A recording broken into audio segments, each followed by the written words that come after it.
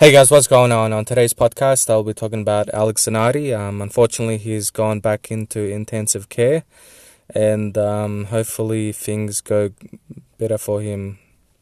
The champion driver and hand cycler, he's been placed into intensive care.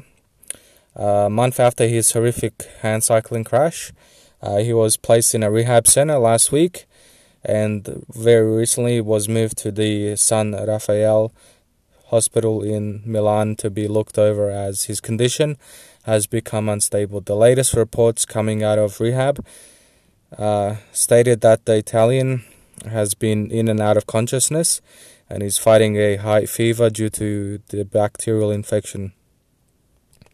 Fingers crossed that the Paralympic gold medalist and former IndyCar champion, he can pull through and recover from his latest setback, and that he can come back to full health in time for the delayed Tokyo Paralympics, which will be held around this time next year.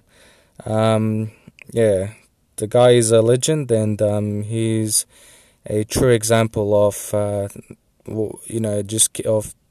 of a fighting spirit, and I hope he can prove that by overcoming this, and like I said, he can come back stronger than ever. Anyway, that's it for me, guys, today.